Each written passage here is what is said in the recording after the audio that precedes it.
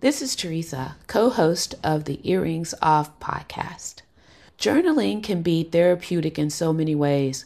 Personally, it's been a valuable tool for managing my emotions. It helps me to keep things in perspective, which also helps with my mental well-being and just making me more self-aware. But there are many reasons to journal, but those are just a few things that it has helped me with. But enough about me. In this Earrings Off interview, we introduce you to Cassandra Savage. Cassandra is an author, inspirational blogger, and founder of New Wine Consulting Incorporated. Cassandra shares the motivation behind her new book, Sandpaper and Pearls, A Personal Journey to Healing. Cassandra's book, you will hear, was birthed out of journaling. Be sure to listen through to the end just to see how therapeutic and life-changing that experience was. Enjoy. Thank you so much for listening to this episode of Earrings Off. We want to invite you to subscribe, rate, and leave us a review. You can find us on Facebook at Earrings Off Podcast and on Instagram at The Earrings Off Podcast. Welcome to Earrings Off. I'm Lou. And I'm Teresa. Let's get started.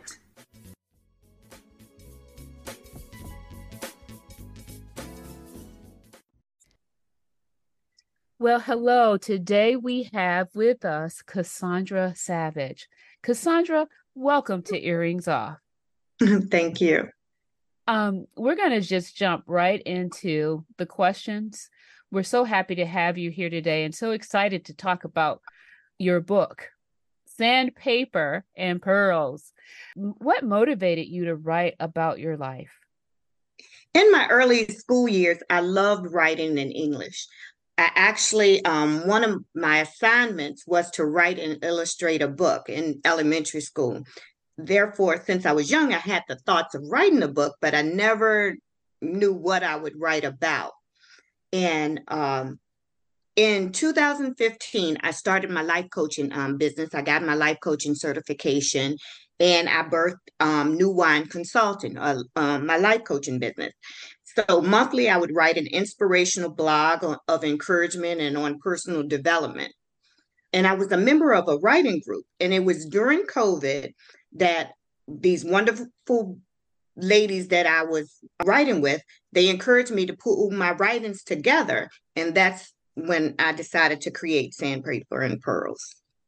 COVID was such a bad thing, but so many, there were good things that came out of that situation. Most definitely. That's when I really found out I was an introvert. I always considered myself to be an extrovert, but I think I'm an ambivert. But I like that. I like that. But okay, so are you saying that you enjoyed being home alone? I did. Oh, okay. Okay. Yeah. I really did. Yeah. Yeah. I see that. I mean, not that I see that in your life, but I understand what you're saying. Mm-hmm. Okay. I love the title of the book, Sandpaper and Pearls. So talk to us a bit about your relationship with your mother. You talk about it in the book, and it sounds like it was complicated. Okay. As a child, my relationship with my mother wasn't complicated. She was strict. She was not during that era. She was born in 1923. She was 94 years old when she passed away. So she wasn't an affectionate person. She wasn't a person that dished out the I love yous or the I'm proud of yous, but she showed it by how she provided. She cooked, and she always cooked a good meal. Our relationship became more complicated when I became an adult. As I shared in the book, she lived with her own guilt and shame, and that being that she had an affair with a married man, and I was the product of that affair. And this is just me talking. I never confirmed it with her. I believe that my mother felt if she celebrated me, that she would have condoned her behavior and how I was conceived. And I just became as a young adult, I just became very resentful because I felt she placed her shame and guilt onto me. But I would say, through our complicated relationship, I didn't realize she was giving me the tools I needed to survive. She left me with a legacy of strength, independence, exceptional work ethic, financial literacy, and sheer determination. And for that, I'm grateful. Yeah, yeah. Mm-hmm.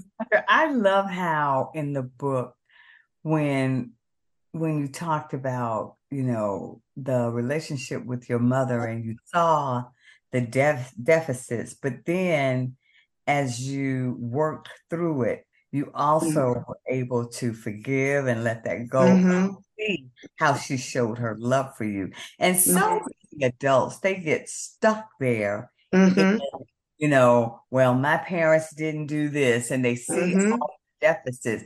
And they don't see that maybe their parents had struggles or issues, Mm-hmm. and they were parenting the best way that they knew how. And they were And showing their love the best they could, given mhm, with what they were dealing with at the time. And you referenced what your mom was dealing with was the shame mhm, of all of that. But mhm, sure and loving of you to work mhm, through that and see that. mhm. And it was Lou, it was through God is so strategic, I would say. Yeah. Through her last 8.5 months of her life, she lived with me. And it was through me caring for her. She had dementia, and through me caring for her, everything that I ever thought dissipated. And and I was like, God, you knew, just you knew what you were doing, you know. Yeah. Yeah. Yeah, yeah, Mhm. most Yeah. definitely. Mhm. Yeah. So also in the book, you talk a little bit about failure in Mhm. relationships, right? So can you what do you think most people think failure is? And your views on it seem to be different. Talk to us about your thoughts on how failure can be good for you. Okay. So we now live in a world of social media where everyone posts their best pictures. Mm.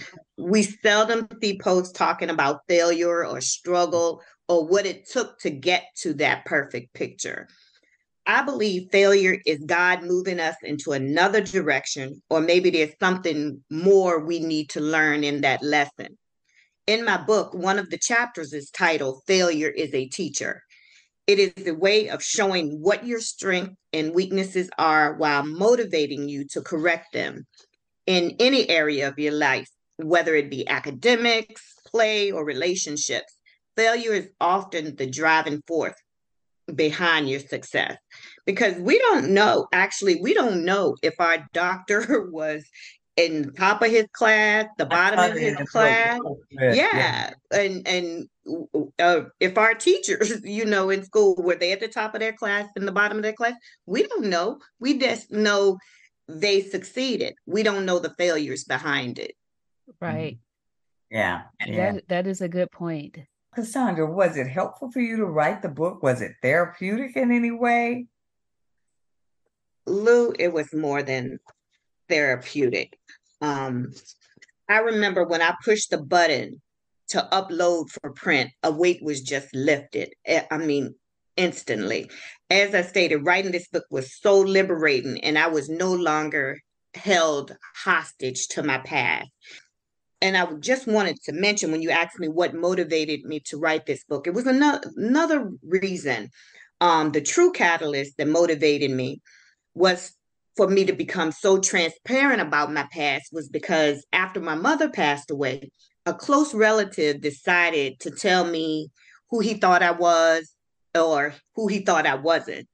And this was only 6 years ago. And Wow. I was hurt to the core. I couldn't speak about it for a year.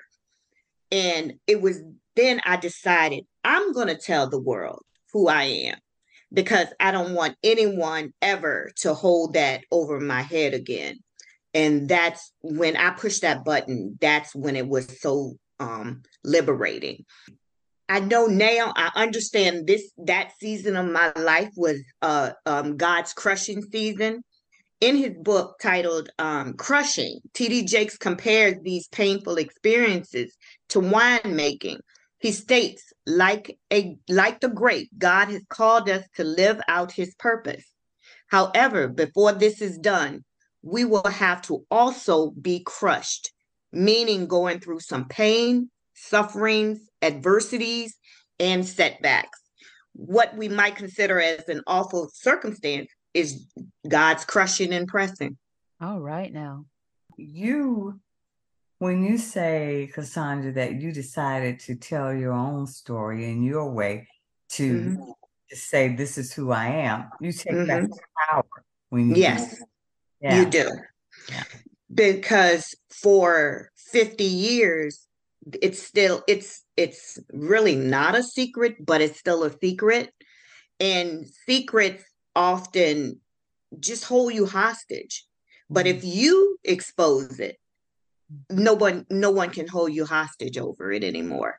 And that's how I felt. I wanted to be the one to tell the world. So no one ever could tell me, oh, so and so's your dad or whatever, you know. Do you have any advice for others who may want to write a book but are reluctant to start? I would just say if you believe writing a book is something you're passionate about, just start writing. And maybe just start with journaling first. As I mentioned, I started writing a blog first. I would say after you get your thoughts together, that you would write write your book, you would get a good editor. And I self-published, and it wasn't a difficult process at all. But and it was I learned a lot through the whole experience. So you self-published. Wow. I did. So not only did you write a book, but you learned how to publish it yourself. Yeah. I learned a lot. Yeah. That's amazing. No, Cassandra, you share in the book that you've been divorced twice, and you talk about being ashamed of that for a period of time, that was, a weight that was on you, having that as part of your identity. How did you transform from the shame of being divorced to making peace with that reality? How did you do that? It wasn't instant, Lou. It was definitely a process. But I was one who prided myself overachiever. So anything I did, I wanted to do it well. But this thing called marriage, I could not get it. I could not get it right. Ultimately, I had come to the realization that I didn't know myself. There's a whole lot of details and why they didn't work. But the root of the problem was I did not know me. I was broken, and I didn't make good decisions. And it wasn't because my husbands were bad people. It was just because I didn't know me, they weren't right for me. And I went into marriage trying to fix my childhood. I wanted the husband, the kids, the dog, house with the white picket fence, and I got all of that. But I didn't get individuals who loved me, who truly loved me. And for years, I felt like a failure, and until I understood the psychology behind my decisions. And that's when I transformed my way of thinking. And in the epilogue of my book, I write, never discount the valleys of life. They are all part of God's plan and purpose. Whether good or bad, every circumstance molds us into who we are. I would not have chosen my troubles. However, I would not change a thing. Those troubles are what made me the person I am today. Yeah. I remember thinking, wow, when I read that. That's pretty good. So you might not have, the marriage thing might not have worked for you, but let me tell you something. You have quite a resume, an author, a publisher, a life coach. And the advice that you're sharing today, I think it's quite good. And I'm pretty sure folks will identify and benefit from it. So thank you for that. But I want to, the other thing that I know about you from reading your book is that you're good with finances. So we know that you have a lot of experience in finance. Do you have any advice for our audience in terms of debt management and becoming debt free, and becoming financially stable? Okay. Actually, finances has been like a passion of mine. And I've been working in it for over almost 2 decades.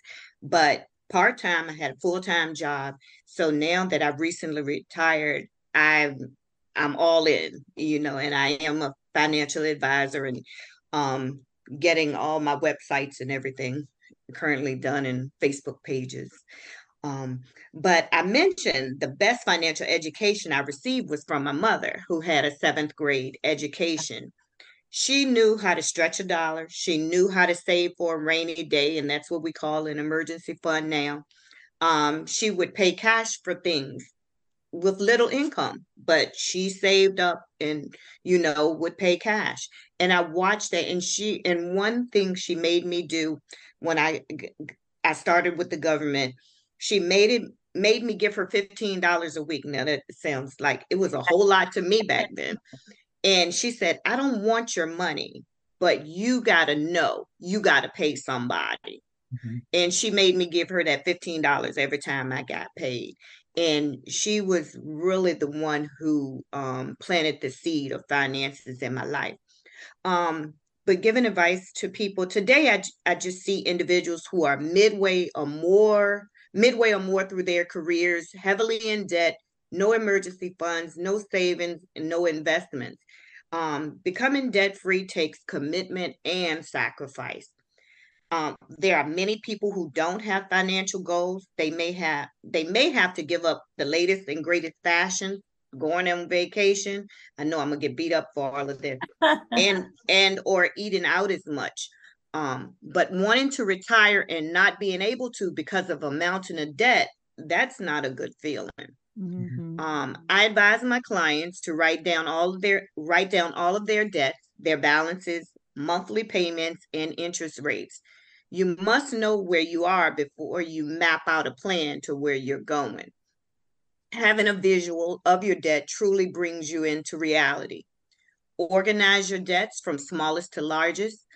Start by paying your smallest debt first, then move on to the next one by taking the money from the first debt and applying it to the second, and so on. Dave Ramsey calls this the snowball method. Mm-hmm. Okay. Mm-hmm. All right. So, Cassandra, when you sit with your clients and you talk to them about their finances, Mm-hmm. most of them, I know people avoid that, particularly when it's not the picture, they want to see. Mm-hmm. But when you sit with them, are any of them really surprised at the extent of, where they are in terms of their finances when you talk about, okay, a emergency fund, or this is where you're projected to be when you're at the age where you want to retire? Are people surprised at the picture they see? Yes. And I think it's because now that they're midway, they're halfway through life and whatever, and I got these debts, but a lot of people still don't want to give up their things, Lifestyle. their Yeah. lifestyle to get to where they need to be. And a lot of people keep things in their head, but when you tell them to write it down and then they have a clear vision of it, it's scary. Yeah. But I can if imagine. some of them, if some people will tackle it, I've had clients that tackle it, credit score raised, was able to buy houses. Then you had other ones to that would say, that's too much. I'm just gonna do with that what I do, you Yeah. know. Yeah. Okay. Yeah. Those are all of the questions we have for you Mhm. today. You certainly shared a lot of wonderful information, and I agree with Teresa. We do know that this will be information that will resonate with our audience. But do you have any parting words or advice for our audience here at Earrings Off? I would just say, whenever you go through problems, first, I'm a person of faith, and because in faith and therapy. I'm in my book. That's how I start. I did go to therapy, and because of my faith, that's how I was able to transform my life out from unforgiveness and bitterness to a life of peace. Because those things, if you hold on to, it will steal your peace and it will rob you of your future. You know, so and that's my advice. You know, Yeah. and you can find my book Sandpaper and Pearls on Amazon. You can reach me, you can view my website at newwineconsulting.com, or you can email me at info@newwineconsulting.com. Mm-hmm, mm-hmm. And Mhm. because if you would, because that name is so unique, and you said people mistake you for, talking about wine or your type, but tell us, Uh-huh. what that name means to you. When I first started the business, when I knew what I wanted to do, I wanted a name, and I was just thinking of it. And a friend said, "What is your favorite scripture?" And I said, Matthew 9:17. Do not put new wine into old wineskins.